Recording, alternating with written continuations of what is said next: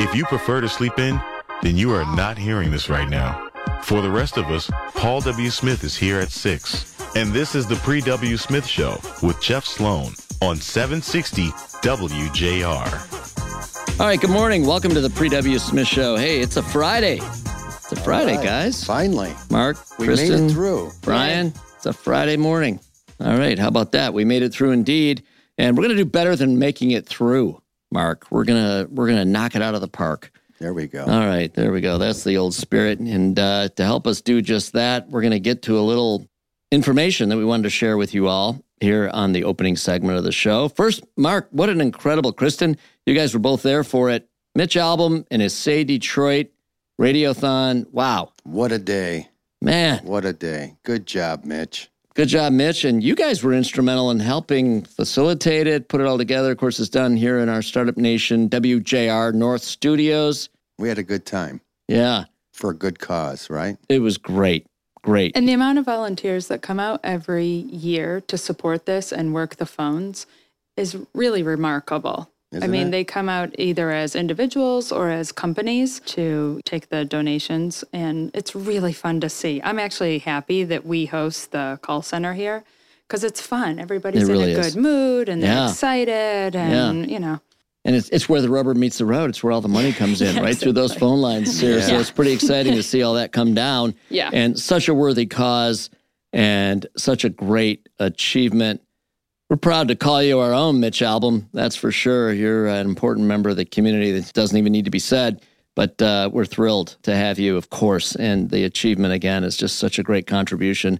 We appreciate you. Appreciate all the effort. Amazing to you and the team. Okay, listen, other news.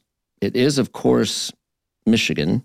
And it is close to the weekend. And that means, is it time for winter sports? Well, we've got news about ski resorts now opening across the state of Michigan. That's exciting. Hey, listen, if you're going to live in Michigan, winter sports are just part and parcel of the lifestyle experience here, right?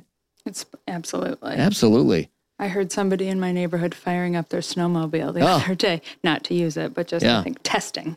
I can hear that sound in the winter. You can always hear the sound in your head of both snow in a snowy day, snow plows dropping and plowing, and the snowmobiles. Absolutely. Right? In the streets. In the streets going around. Love that. That means, it's a snow day. That's no right. school, kids. That's right. Yeah, that's fun.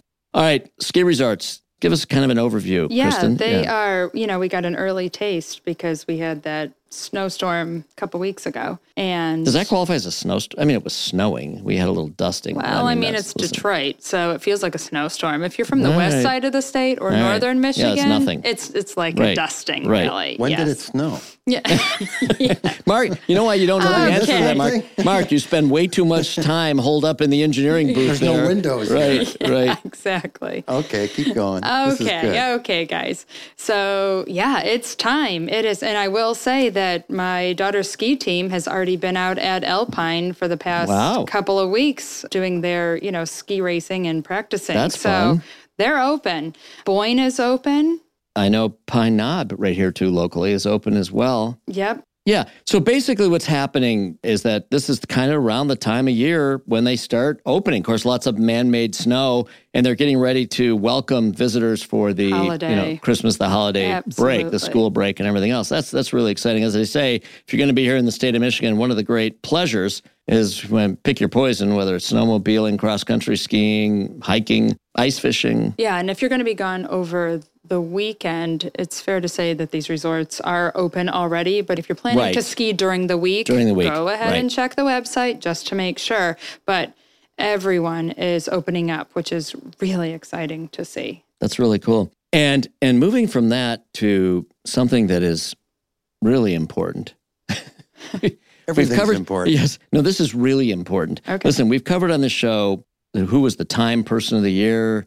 We've covered the words that made the Merriam-Webster dictionary as the word of the year, and so on and so on. We cover a lot of, some things that really rise to the top of whatever it is that they happen to be associated with. Well, so we said, guys, listen, people love these lists. Keep bringing lists. Mark, Kristen, me, bring the lists. So Kristen brings us a list. What do you have for us, Kristen?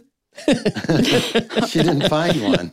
Her list. My list is the most annoying slang words of 2022. There we have Jeff and Mark. the most annoying slang words. This is a good one. Kristen, do tell. This is a doozy. Okay, so the results are in. Is this, by the way, localized to the most annoying slang words in the state of Michigan, or is this kind of like a universal? It is. I found it on MLive, and it is Preply surveyed 1,500 Americans to learn about modern day slang words. What qualifies as a slang word? Like a slang word, I think is like a play on a word that, is some sort of out of the dictionary version of, it's just kind of a, it's just something somebody makes up and catches on. Could be could be like a shortened word or a mashup of words. It's not like a formal word that you would be able to look up necessarily in the dictionary, although some actually make their way. Yeah, that's right, Jeff. That's exactly right. Some of them. So here... See, I know my slang words. Okay. All right. But here, do you know these slang words and do you use them?